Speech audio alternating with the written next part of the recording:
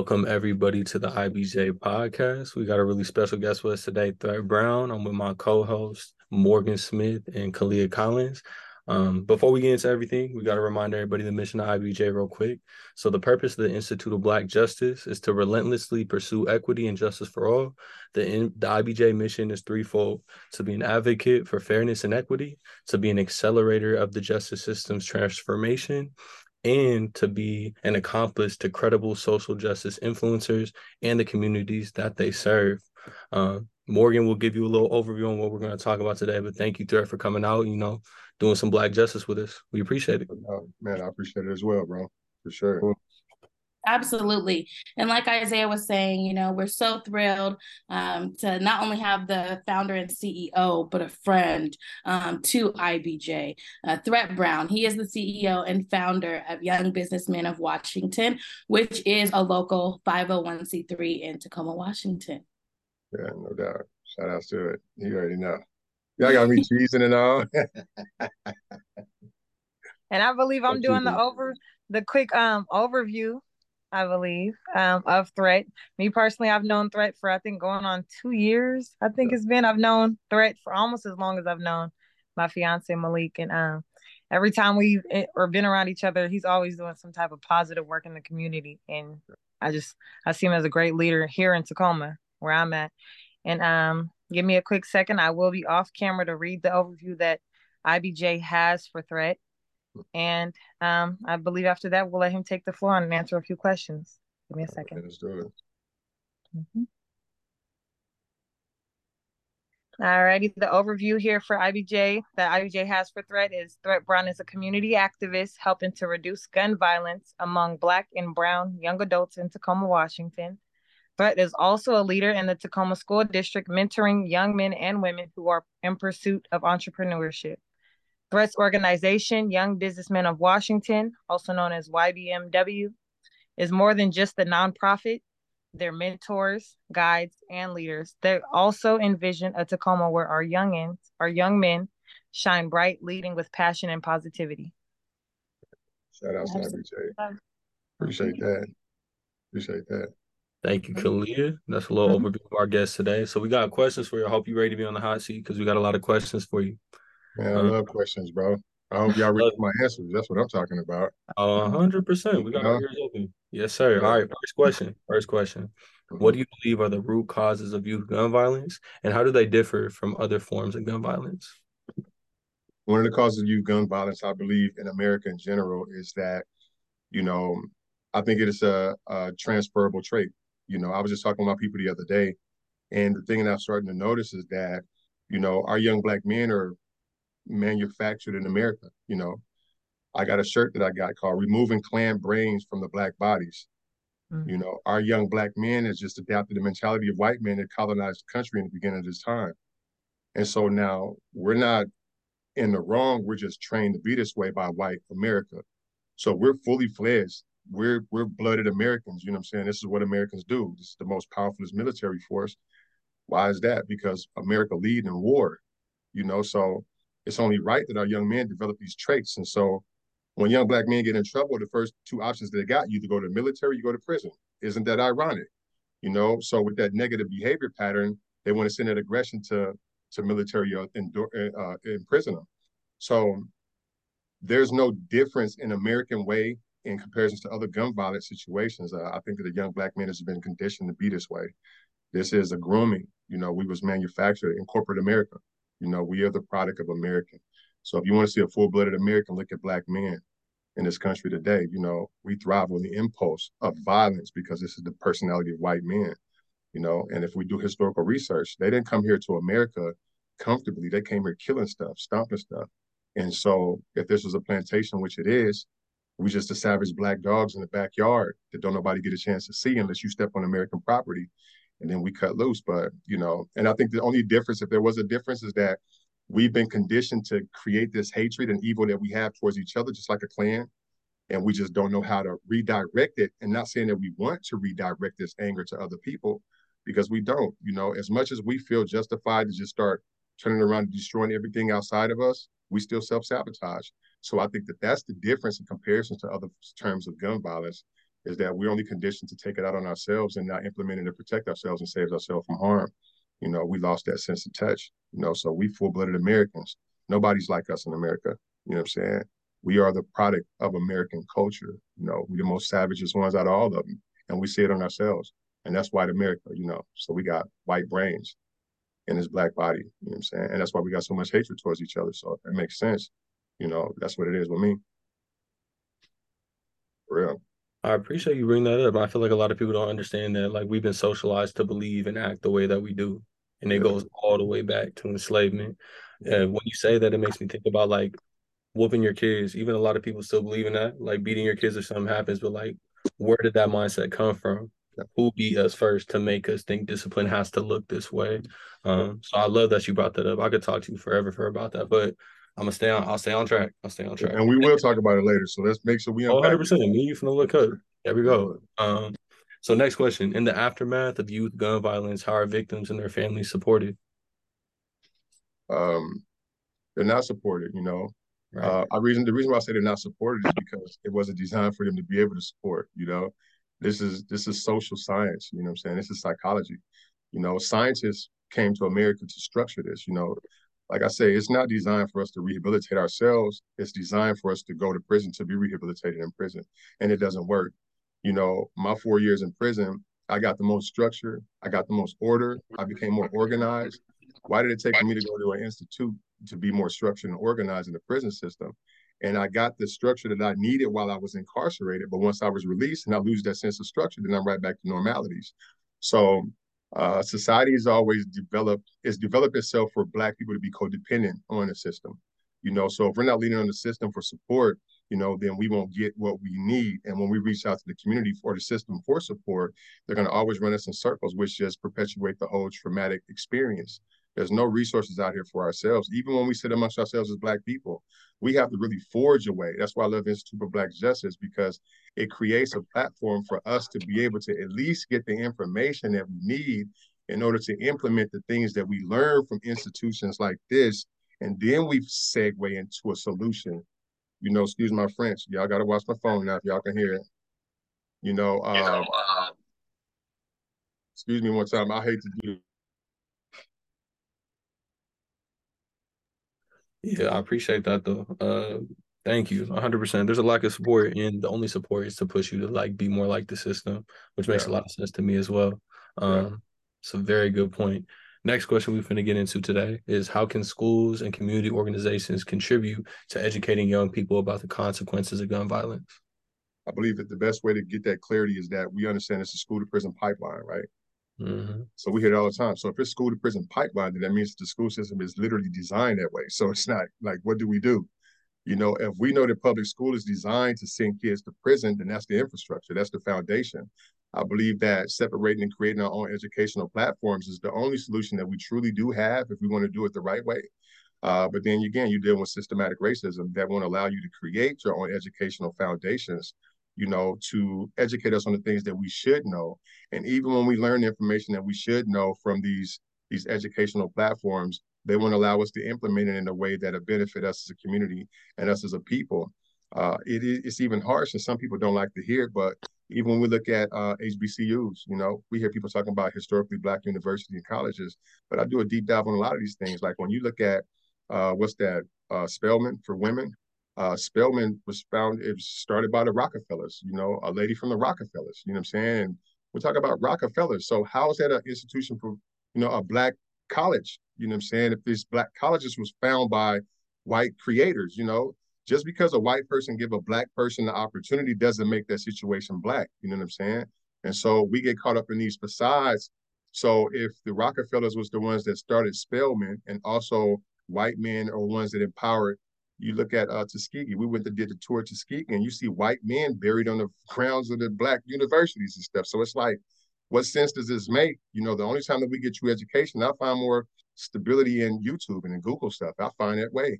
Or again, sit amongst ourselves and create legitimate Black schools, and that's a lot of red tape that we got to jump through, because now you got to be approved by the government, and you got to be past the licensing systems, and you got to do all of these things that they won't allow us to just really do unless they got their hands in it. and it seems like we can't get ahead. But if public schools were to be in a situation to truly help, then a lot of these teachers should be willing to lose their jobs on, propelling the truth, which they won't, because I talk to a lot of teachers now, they'd be like, I know the system's wrong, but, we working with it. It's like, how do you work with it if you condone it? And that's because it's job security in a lie. So people build their careers and their lifestyles off of lies, and they don't want to release that because they got to put food on the table and pay their bills.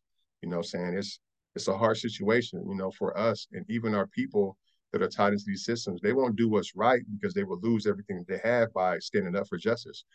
So if I hope that answers the question. You know what I'm saying? That's what it is. Nah, you good, bro. Hey, you talking right now. I'm not gonna lie. Like, Yeah. it makes me think about when I first came into college and the culture shock I had from coming from Tacoma, where I'm from, going to Lincoln High School. And I came to school as Isaiah. And I remember I walked through those doors for POU. That's where I go now. And ever since then, it's been different. Like, I remember I wasn't being seen as me anymore. And like you said, these teachers who see problems don't want to do transformational change because they're more concerned about what they got going on at home. You know what I'm saying? I remember I was saying that from 18 years old. I was angry about it. I didn't know. I think I actually did know how to put it into words, but it didn't really matter because at the end of the day, people choose sides and they choose themselves because there's a survivalistic type mindset we all have within this capitalistic society that pushes us to choose what we think is best for us rather than doing these transformational things that put us in jeopardy. Because if you're really a teacher that's for me and for a change, you're going to do everything in your power to do the right thing. And I've Lose said it it to all. teachers too. Said it. You'll say it to their face. They don't listen to you, or they hear you, but they feel this sense of shame because they know. I always have this thing I say is like people understand and really know what they got to do most of the time. It's a conscientious or subconscious choice not to do it out of their own comfort. Or their own success or whatever they perceive that to be. So I appreciate you bringing that insight into the room. And Yeah. education is important, though. Don't get me wrong. Oh, Education 100%. is key. You know what I'm saying? I thrive on education. Dropped out in the 8th grade, but wish I Right. would have completed high school because they believe I couldn't. You know what I'm saying? So I feel the statistics by not completing. So I encourage all young brothers to complete it. And most of my young brothers that I did work with growing up in this community programming, all my young brothers got their diplomas from high school. I'm the only one amongst my whole group that got a GED. You know what I'm saying? So that's power. They got to do better than me. So I'm advocating for education for sure, no matter how we got to get it. 100%. You got to get it no matter what. How I Yeah. saw that as well was it's a barrier there, and I'm gonna call it out like I see it, but I'm still get mine. You're not gonna stop me from getting the tools that I need as well. So always encourage people to get that education, but also understanding nothing's gonna magically change just because you go to college in a way as well. Just understand you get in it to do another piece inside of the puzzle of this system. Uh, to move on to the next question, Yeah. how do existing gun laws impact youth gun violence? And are the potential policy changes, and what are, my bad, let me say it again. How do existing gun laws impact youth gun violence? And are there potential policy changes that could make a difference? Uh, my brother Sean just said something. I was at the panel yesterday in Seattle, and Sean said something that, if we hyper focus on the gun laws and the gun issues, then we're missing the bigger point. It's not the guns, you know what I'm saying, per se. It's the guns because they ultimately end up doing the ultimate, problem. But it's the mindset that people are stuck in possession of the guns. If you create an environment for people to be more secure and more safe and more holistic in their mindset, then the guns won't be no issue. It's just that when we got an acidic environment and we got access to guns, then that becomes the problem. And society, again, coming back to white America, America create guns. You know what I'm saying? These white boys that got out and start building stuff left and right. You know what I'm saying? So they create weapons of destruction. This is their initiative. This is their MO. White America destroys. They're here to kill. We see our presidents all the time talk about they create these scenarios overseas and it be all fraudulent. You know what I'm saying? It's fake issues, but we go to war and we kill everything, you know what I'm saying, on the premises of guns. Guns in America is only a benefit to the system because they know that we would use these guns not to protect, but to kill ourselves because we hate the situations that we're in and feel like we're not doing enough. So if we're not doing enough, we might as well just kill off the things that doesn't advocate for us in the best form, which is ourselves. So I don't think that a gun law would change anything. And I go back into the outlines of what it is, historically, when you look at like people like in Hitler, the Nazis and stuff, the first thing they did was get rid of guns. You know what I'm saying? It's like you get rid of guns and they come here with guns, and how do we protect ourselves? I think that educating young people in general and people in general on what weapons are, and one of my biggest things, and I'm gonna say it here, is like if you treat a gun law like a safe sex law, it becomes the same foundation, because we don't want our kids to have sex because you can get babies. We don't want our kids to play with guns because you can take the life of a baby. But the same space that people are conceiving children is the same space that our young people are killing each other. Kids are killing themselves in the back seats of cars and in the woods and in the basement. They're having babies in the back seats in the woods and in the basements. So treat it like a safe sex campaign and educate our young people, but systems to get to saying, well, it just seems like you're trying to educate people how to handle guns. Yeah, we are.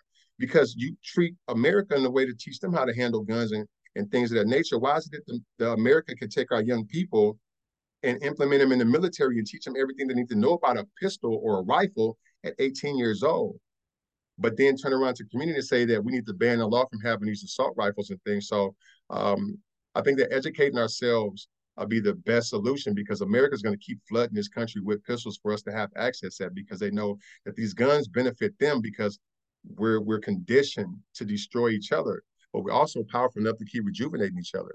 So they know this is a cycle that continues with us. We won't go nowhere, but we keep constantly killing each other and we keep multiplying. So systematic systems like where they're going to keep breeding and making more, and as fast as they kill, they're going to bring back more, and we keep the conditioning mentally to where we have them believing that guns are a problem, with the same thing that we need to protect ourselves from the people that oppress us is the same things they want to take away from us so they can continue to oppress us. So educating ourselves, knowing what these pistols are. I've been teaching my nephews about pistols since they was 9 years old.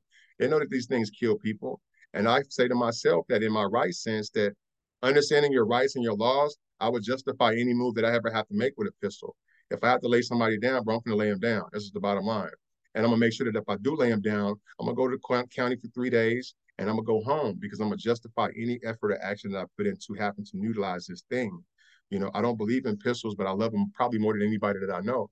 That's the reason why I don't possess them, because, I would justify my actions with crooked police officers and anybody. If I would lay down somebody in the street, I would lay down a police officer. Everybody get the blues. I don't just take these issues out on my people. So with gun policies, these things will never be in our favor. But if we have to vote against things that we feel will be in our favor, then let's vote against it. If we vote against things that would be in our favor, then let's vote for it. I would say do what we believe needs to be done, but let's not lose the sense of we need to make sure that we protect ourselves at all costs, because again, this is America. They're violent and they only believe in violence. And the only thing that America responds to is violence. So you're dealing with a country that's not a peace foundation. It's about evil, savage behavior. So that's like me and you walking across the street to a room full of killers. If we ain't going across the street ready to kill up something about what we stand on, these people gonna be like, man, get out of here. Because they know we won't go past that threshold. Our guns, our gangs, and our hoods and stuff, those are the most important things that we can have. That's our black military force. We just out of control. So educating ourselves on pistols be the best thing, but abiding by certain laws that can be in our favor and voting on, I think that's not a problem. I think we should do it more, whether it do justice or not. We should do it because it's an effort to do the right thing. I'm telling you, keep going in. Yeah, 100%, bro. I 100% get what you're saying. When you said what you were saying, it made me think of a quote from Audre Lorde that says, "The master's tools will never dismantle the master's house." You know what I'm saying? Which is a beautiful quote that I remember learning in school. It's the same type of concept where we're talking about systemic change and the need for it, which is real, right? But no matter how we change the system, if we don't do the internal work and change what we think in our brain and our behaviors, it don't matter what way we change the system, we're going to do the same exact things. So it works hand in hand. You know what I'm saying? It's also this idea when we think about systemic change, or I study sociology, so we talk a lot about this, but it only goes so far because, again, like the behaviors will only reproduce what we do. So I appreciate you pointing that out. Appreciate that for sure, for sure. The next thing we're looking into is what resources, you kind of talked on this earlier, but kind of in a different layer, like what resources are available to help communities cope with trauma associated with such incidents as gun violence. I believe that the resources are there. They're just not being put into the right spaces. How old are you, bro? Not to be Asian or nothing, but how old are you? No, I just turned 23 in October. Okay, so boom. So the resources are there now. People start investing the resources into brothers like yourself, young ladies like Kalia, other young brothers like Malik. I think that's a solution because, you know, you guys already have a relationship with your community. You just don't got the means of resources to empower and impact the ones that are immediately around you. So you guys are the resources. You know what I'm saying? It's just like there's nothing being funneled into you guys in order to do the work. It's crazy how, you know, what's a resource? You know, I don't always lean on my brother Malik a lot because and especially my young partner, a Miracle, you know, that's a resource because they associate themselves with so many young people that are experiencing trauma, and yet all they can do is just coach them and encourage them to keep moving up, and then also lead by example about what not to do. So if the money that are coming into the communities are starting to be funneled into young people like yourselves, I think that becomes more of the answer because I can see that young people associate around your era, and it's just like we hear because your generation speak truth. You don't speak no different than the average adult, you know. And when people talk about maturity, it's like, what is maturity? And ageism. Ageism is a barrier for young people to be able to really impact. You know, ageism is an excuse for older people to keep being gatekeepers to disallow young people to infiltrate the space and provide the information that's needed to their peers. And we limit it from your abilities to be funded economically to create foundation because all you guys need right now is a source of financial stipulation and power, and then everything forms into a space of restructure, opportunities for growth, trauma tended to, because you guys know how to talk your friends out of bullshit, excuse my vernacular, but you know how to talk your people out of BS and stuff if you have the financial means to empower their efforts. You know, it's crazy. The resources are there, it's just being handed to other grown adults that say that they got a relationship, but they can't impact the way that y'all impact. So it's like, take an organization, a county, or a system that come and say, well, we're going to give $1 million to these grown people and you guys go and work with these young people, versus saying, take this millions of dollars and pull in those young people that are ready to do the work, and then you start to get results. So you guys are the resources. It's just that systems don't want to impact y'all financially because they know that once they do that, you become self-sufficient and there's no need for everybody else to start benefiting off of y'all's back. Y'all are the cash cows of America right now, young people. You guys are the reason why money comes into these counties because of your young problematic behaviors. And as long as y'all got problematic behaviors and some adults are saying, well, I oversee these young people, then the older people are going to constantly keep getting fed funds, and you guys are going to constantly be in your situation, which, you know, perpetuates the traumatic experience. You guys are the only ones experiencing trauma because now, because of your trauma, older people are able to pay their bills and they're able to cover their cost of living, you know, because as long as you guys are in trauma, then everybody else will be able to live their best life. As long as y'all are in trauma, then everybody else will be able to put their kids in school and move out of the traumatic environments. As long as y'all are in trauma, then everybody else is going to be wealthy. But once we empower y'all financially, then everybody that's wealthy become in trauma. So the tables would turn if you guys start to benefit off of resources. That's why the tables refuse to turn, because don't nobody want to be in y'all's predicament. You know what I'm saying? They can't afford to because they couldn't survive like y'all because they're too aged out. Y'all are creatives. So y'all know how to navigate through things, especially when you got the right financial means to support you. You guys are the resources, man, for real. There's no doubt. 100%. We're the reason they thrive. You know, every up comes a down within the capitalist society. And like one example we could think about this is Tacoma for All passing. It barely passed, but it passed. And it would have passed by more if more people were involved. But a lot of people are going through things, you know what I'm saying? Like, and it's because of the problem itself. It's like the problem itself keeps the people who should be voting on it or having to say out of the say because they don't got the time or capacity because they got kids, they got school, they got work, they got life, they got mental health, which we never really get to talk about as much because everything else can be going great. But if it's not going great here, the same way we're talking about change for society, nothing's going to happen. So I love that you bring that up because that's really what it is, because we really do have the power in numbers, but those numbers aren't able to really be used and utilized because of the situations that we are in. Because I think about high school and stuff, there's a lot of people coming from similar situations I mean, where they got one parent doing one thing and they don't got the time to think about what's happening in local politics, to put in place systems that are going to change things later down the road for less gun violence and more stability within the house. But hopefully through organizations like IBJ, when you're talking about empowering people, definitely IBJ is probably the best nonprofit I work with so far because I get to come here and be my full self, if that makes sense. So that's helping out a lot. And I feel like with ACEs, our program coming up, we can have more of that, more people like Malik, like myself, like Kalia, like Faith, and many more people come through and do what they do with the knowledge that they have, because we are powerful, as you're saying. And that's why people are scared of it and gives us narratives that say that we can't do anything. The narrative is a big way that the oppressor in society keeps us from being active, because we don't believe we have the ability to do anything, which again is mental. So I want yeah. to double down on it. I want to double down real quick too, and just throw the extra component out there to say how people would see you guys, because you are a threat to a lot of people. You know, imagine the possibility of a person coming and seeing a group of young adults educating themselves and being self-sufficient. You know, and an adult saying, "Well, I'm trying to work with young people." A lot of organizations seem to be prosperous and successful because they have young people participating, young people that come from the streets. And but people fail to realize is that the only reason why a lot of these young people are participating with these programs is because these are mandated scenarios. These young people have to go to these programs or they end up going to prison. So the mandation systems can make any organization look good. But if you ask a young person, do you want to go there? They're like, nah, man, it's just whack. So through force, your generation is forcing organizations that are crap to thrive and be at their best space, especially in community perspectives. And so, you know, being able to recurve that narrative and show that this is not the truth. We are the truth. And if you give me the opportunity to thrive in a space, we can show people that we are the solution. And so, and it goes to that whole perspective.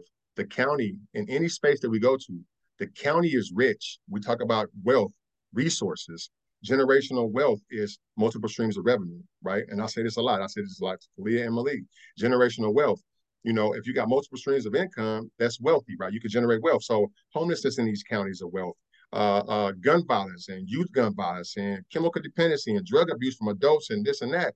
All of these issues generate so much money from residual income and multiple streams of revenue to each county that the county becomes wealthy because of the problems. And if you start to reduce the problems, then the county become less and less wealthy. So they need these issues to be in place so they can continue to get the resources and start to trickle little coins out. And then you start to look at these bigger entities that are generating the resources. It's like pick an organization like the YMCA. The YMCA worked 50, 60 years ago, but now these organizations are not effective. But yet, since they're so traditional, bulks of funds will go to them. And the first thing they do is say, hey, Isaiah, Kalia, Malik, would you guys be willing to come up here and work on these programs? It's like, well, dang, if you're going to pull Isaiah, Kalia, Malik in here to work for the program, how about y'all just remove the space to generate the most of the capital into the people that are able to do the work? But again, that eliminates and interfere with their funding. So people got to eat. And as long as we starving, people are going to eat. So that's what that is. And we can talk about that forever, but I know you got some more stuff. 100%. I want to respond to it, but I'm gonna hold back because you hit on it, because they are made to solve problems, but if we solve the problems, they no longer serve a purpose to exist, and that is a threat to them and their very not existence, but also like just the profiting and everything that comes with that. So that's deep right there. And the same thing, we could even talk about nonprofits in the same way, which we shouldn't be scared to at all. Which is why I enjoy IBJ more than the other nonprofits I've been a part of, just because I have more of a leadership role and my ideas are actually being heard, which is the most important thing. It's not just about putting people of color and younger people in power. It needs to be like honoring what they say as well and giving them credit for what they do as well, because a lot of these organizations take credit for what we do all the time.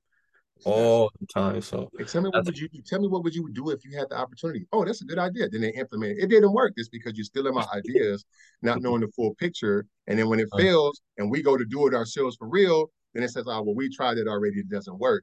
And you also look at the perspective of a buzzard and a vulture. Buzzards and vultures, how do they thrive?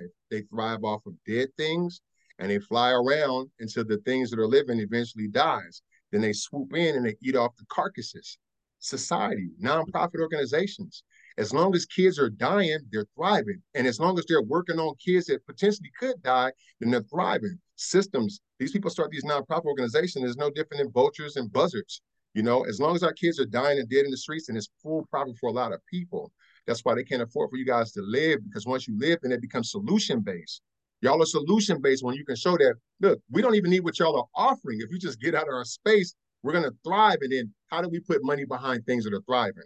You know, and that eliminates everybody else's thriving off of your downfall, you know? So You know, you already know where I'm at, Khalid. I see you over there. Shout out. No, you're right though. You really talking that talk. It's for real. Yeah. All right, I'm gonna push myself. We going to the next one. Oh man. Yeah. All right. Are there stories of individuals or communities that have successfully overcome or reduced youth gun violence? Yeah. Yeah. A lot of stories. Um, I'm gonna just stick with my squadrons. You know, when I met Malik, Malik could have been out here killing up everything. When I first met him, he was about that. You know, it was nothing for him to get out here and get truly active. Denounced all of that, thrived, became the person that he is, a good dad. My nephew Justice, you know what I'm saying? About their life. They've been in his altercations with things, you know. Could have killed a lot of things and blew up a lot of things, you know, become successful. Day trading, other young men become homeowners. Shout out to the homie Reese, you know, could have been a part of these situations, thriving, be the 23-year-old homeowner, you know, doing their thing in a major way. Great dads, you know, not a product of the environment, but a solution to the problems in the environment so that we can grow out of any of the crap that we're living in. Me, you know, I'm a product of it. I love pistols. I don't got a problem with pulling that drama on anybody. I'm just being transparent because I can be here with IBJ. You know, in my heart, I've been so conditioned as a young person growing up that I'm prone to not having a problem with killing things. I'm just saying in general, keeping it fashionable. I don't have a problem with killing things. This is my relatability to my community. You know, I have to be able to resonate with the community that is destructive. Why can I relate? Because I got the same destructive patterns. I just learned how to manage and channel my negative energy versus sending my negative energy out there to prove a point. You know, a lot of my homeboys, you know, that, you know, could still be doing these things. I can justify a lot of things if I just picked up a pistol and just put myself in a predicament and got live. You know what I'm saying? But I'm not going to create a space for me to show people that you could justify any of these things. I'm going to sit in my silos and grow, you know, and when people know the true heart of us as Black people in the community, this is truth that problematic gun heavy behavior is decreased. Because you can do the same thing that everybody else is doing, especially when you come from this environment, you know. So we are defining the fact that it's not issues when we really apply ourselves to things that could help us. You know, this IBJ platform is supporting us versus not allowing us an opportunities to expand our ideas and expand our personalities and develop and build character. You know, so those are some of the successes. You know, we just live every day that we wake up and we don't take the life of somebody. That shows that, you know, it works if we just stick and connect to things that are in our grasps to hold on to and carry us to the next level, especially when we want it. And the other parts of that is that, you know, sometimes there's just young people that you can't save because it's just in them to be that person. And that too is an idea for a person to be able to learn from. Sometimes you got to see a person take some lives in order for you to realize that that's not right because you see the outcome that happens to them. And I'm not saying that sometimes you have to, it's just the fact that that's what's happening. So you should learn from that, you know. So just growing, man, just allowing ourselves to stay active and pursuing a mission or vision to have a purpose, you know, that's what it is, you know. I hope that made sense. And I believe it's my set of questions next, if you don't mind me Oh taking up too much man, come on, man. time. We just getting good with this. I'm with you. Yes, sir. And my first question is just what made you start YBMW? I believe it was called Young Businessmen and Women at first, Yeah, if I'm not mistaken. yeah. But yeah, what made you create that? So it started with YBM. It started Okay. with Young Businessman. And so what made me create Young Businessman, when I got out of prison in 2005, and I'm gonna just keep it simple. I got out of Mhm. prison in 2005. I did a lot of traveling. I had three nephews, and my nephews didn't have a father figure in their life.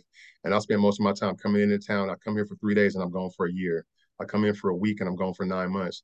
And then one summer, my nephews say, "Uncle, you should spend the summer with us." So I came here, and I was like, "Boom, I'm gonna spend the summer with my nephews."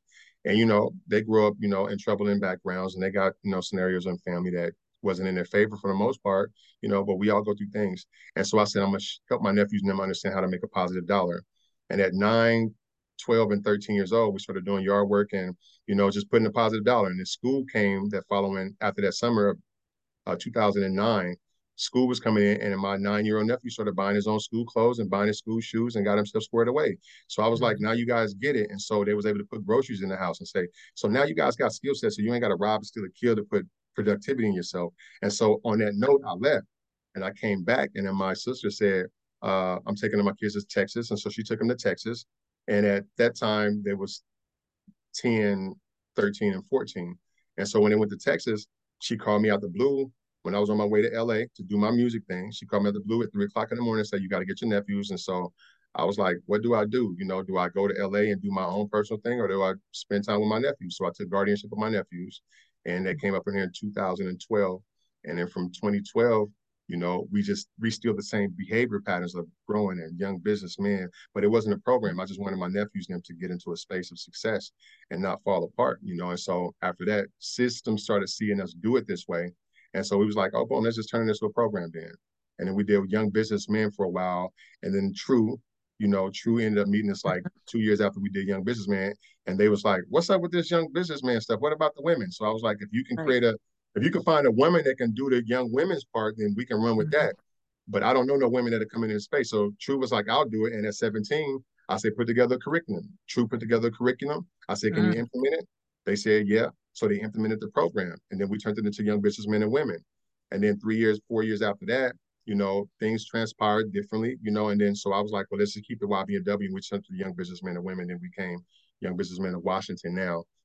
And so it was just a survival mechanism for me to provide a situation for my nephews in case I got killed, to be honestly, because, I was out in negative spaces and I could have got killed in any scenario. And I just wanted to make sure that my nephews, and then at that time, my son understood how to survive without having to hurt nobody. And that's how YBMW became a living thing, me expecting myself to get killed in these streets and instilling some skill sets into my nephews and my son so they can grow without my absence. I mean, in my absence thing. So that's what that was. And we became what Yeah. we is now. Yes, sir. And Okay. Malik took it to another level because he wasn't my family. And because I told my nephews, you got to pull somebody. You can't just make it a family thing because people are like, they're going to do right because that's your nephews. And so I was like, well, find somebody. And they found Malik Banks. And Malik Banks Okay. came and defined the foundation of what that means to extend beyond your family to grow something. So, Yes, yeah. sir. That's solid. Mm-hmm. That's solid. And I got another question. It's let me see. I gotta go back.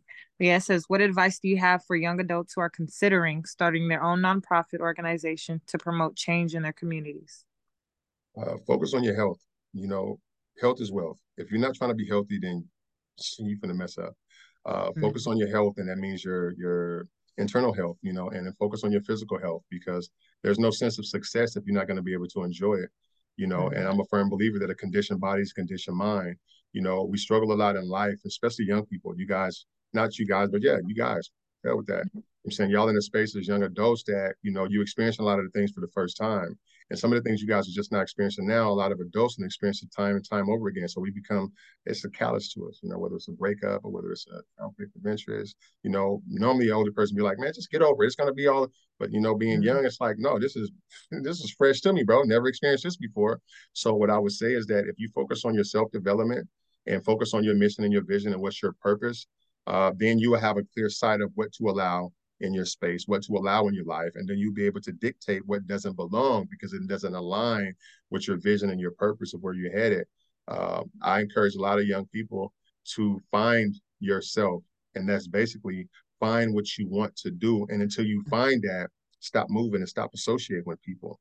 Find yourself so that way you know how to engage and how to allow people to be in your space because without knowing, you allow yourself to be open and exposed to so many different things that you would try or attempt to see. And that one becomes a waste of your time. And two, it becomes a little more eager to position yourself to become immune to more harm. And stop being a young person and say, well, I just want to figure it out myself. Don't want to figure it out yourself. You know what I'm saying? Allow somebody to help guide you because I'm not going to tell you what to do. I'm going to just ask you what are your options and what do you want to do. And when you tell me something that you want to do, then I'm encourage you to do that 100%. So learn from other people's mistakes. And if an older person is trying to instill something into you that'll better you, just take that piece of advice and don't think that somebody think you're stupid or dumb because that's what we all think. Man, you think I'm stupid? I know what I'm doing. Don't have that personality or have it because I can care less about it at the end of the day.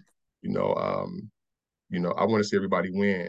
And if your friends don't get it, then who cares? Keep it pushing. They eventually realize that they should have stuck with you as long as you keep moving forward. And if they can catch up, let them catch up, but don't turn around and go and get them. They got to catch up to you. That's my spiel. You gotta catch up too. I heard that. Let me see. We have another question. I think I got two more. It says, any are there any key lessons or tips you wish you had known when you started your nonprofit journey? Yeah, the main thing I wish I would have known is that don't be so transparent because the nonprofit is a snake game. The nonprofit world is more vicious than the hoods. You know, you got more savages in the nonprofit space than you do in your neighborhoods because everybody's cool, but when a $50,000 grant come on the table, they be like, "Dang, I need that." And people's willing to cut your legs from underneath you. Don't nobody want to collaborate for 50 grand when 5 people is going for it and y'all all seeking for the same thing. It's like, well, dang, you know what I'm saying? How do we accomplish that? So I would learn how to play the snake game. You know what I'm saying? I wish I would have been less transparent with my intentions on where I stood because now I'm too exposed. People know exactly what my intention is. They know Thrett would shake it up. You know, Thrett would check a person when it comes down to some flagrants. So even if I dial myself back and say, all right, you guys, look, let's just do it this way. Citizen be like, that's a facade. That's not real. He's about that. He will really destroy things if it's not working in the favor of young people. So I would say, I wish I would have played the game better because I hear a lot of people say it. But Thrett, man, you got to play the game. It's too late for me to play the game because I'm too transparent now. So I would encourage anybody that's coming into the game, don't let the left hand know what the right hand doing. You know what I'm saying? Or let the right hand know what the left hand doing. Either way, don't let them know.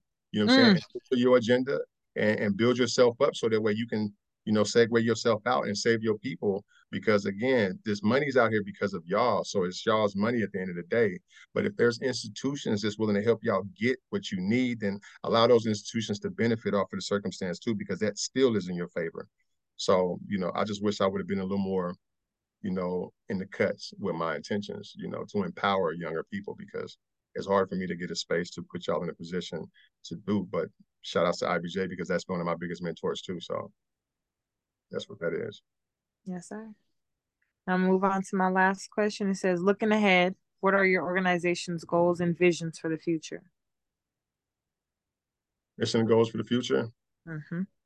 I would say to turn over the YBMW organization to my nephew, Justice, and build him up for success in this space and build a stronger foundation with TG Dub for outreach and collaborate with a lot of other entities in the community. But, you know, my biggest goal, and since y'all asking me a question, my biggest goal is to, you know,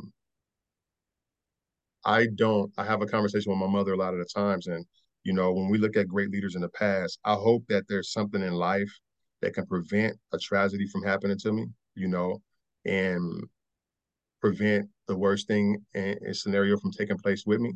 I just start to realize that in reality that when you're doing the work, the real work, you know, and you're really out here as a Black man, you know what I'm saying, that's willing to stand up for his people, you know, I'm more subjugated to being killed in these positions than thriving and living long in it, you know, so I hope to just touch as many as I can possibly touch, you know, and empower as many as I can possibly empower. So that way, after a person like myself, you know, do what I'm about to do, which is excel myself to a higher level of projection and exposure, you know, and there's enough younger people that you can't kill them all type of thing. You know, one of the biggest things that's missing in our era nowadays is powerful leadership. You know, I was a firm believer that any man that grew up in the era of Malcolm X and Martin Luther King, I used to always believe that they shouldn't be living today, you know, especially if they was advocating and stuff that those brothers was in that time. You know, if you was advocating like Brother Malcolm and Brother Martin and JFK and a lot of other people that was advocating for Black people to the fullest capacity, then why are you still alive today? That makes me feel that a lot of them gave up somewhere and a lot of them seen the outcome of what happened to other brothers. And so they dialed down. But then I also take in consideration that some were becoming more strategic, you know, in their efforts to dance under the radar, you know. But then it's hard for me to believe that because there's so much drama that happens to the next generation now. And it's a lot of other Black men, older men that are being, you know, bought out. They don't want to open up a segue. So my thing is to hope people get in touch with God more for sure, you know, and just build a team around you and make sure your team understand the same fundamentals that you understand.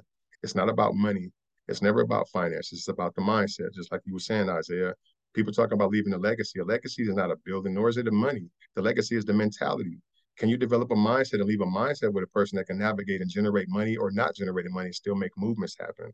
Um, and my last thing to that question is going to be, if you're not making a historical impact on life, then you're not existing at all. You know, just because we're having a good conversation on the thing, if people aren't talking about you or doing an essay on you in the future, you didn't live today. You know what I'm saying? So do something today that's going to make a person say, in 2024, and this is the year 3000, there was a person or some group of people that done something and it changed the direction of life. So are we those people or not? If we are, then let's historically leave a trend, you know what I'm saying, and make something happen, you know, because you can't talk about the people in the past that you don't know about. So become known about something. and again, get God in your life as much as you possibly can. You know what I'm saying? So that part. So that's my answer. And thank you, Thrett, for coming out, bro. This has been probably one of my favorite podcasts so far. This was Yeah. amazing. I feel like you really put everybody on game. Whoever's listening, if they're really paying attention, they walked out of something with something valuable. You know what I'm saying? And a lot of transformational work can happen from what we're doing right now, having inner dialogue with our people. That's the biggest and most powerful form of resistance we have is changing that internal work, but also just like talking about what's going on, critical conversation. So thank you very much. If you would like to learn more about YBMW and their future endeavors, please check out the IBJ link tree on our account or on our website and social links regarding YBMW. They're on Facebook, Instagram. They got their own like website and things of that nature as well. But thank you, Thrett, for real. This is great. This is great, especially for me as like a young Black man coming up. I feel more powerful walking out this conversation. So thank you. And I appreciate y'all letting me speak my truth. And I love you, Carol Mitchell, my greatest mentor one. You know what I'm saying? So yeah, I'm gonna leave that there. Yes, sir. And that's the end of the IBJ podcast. Thank y'all for coming out. Yeah. Thank you, Thrett. Thank you, It's always a pleasure. It's always a pleasure. You already know, man. You already know what's up with me. You feel me? Love you, Morgan. Love you, Tia. All right, Isaiah. Let's chop it up. Yes, Let's do that. Yeah, 100%.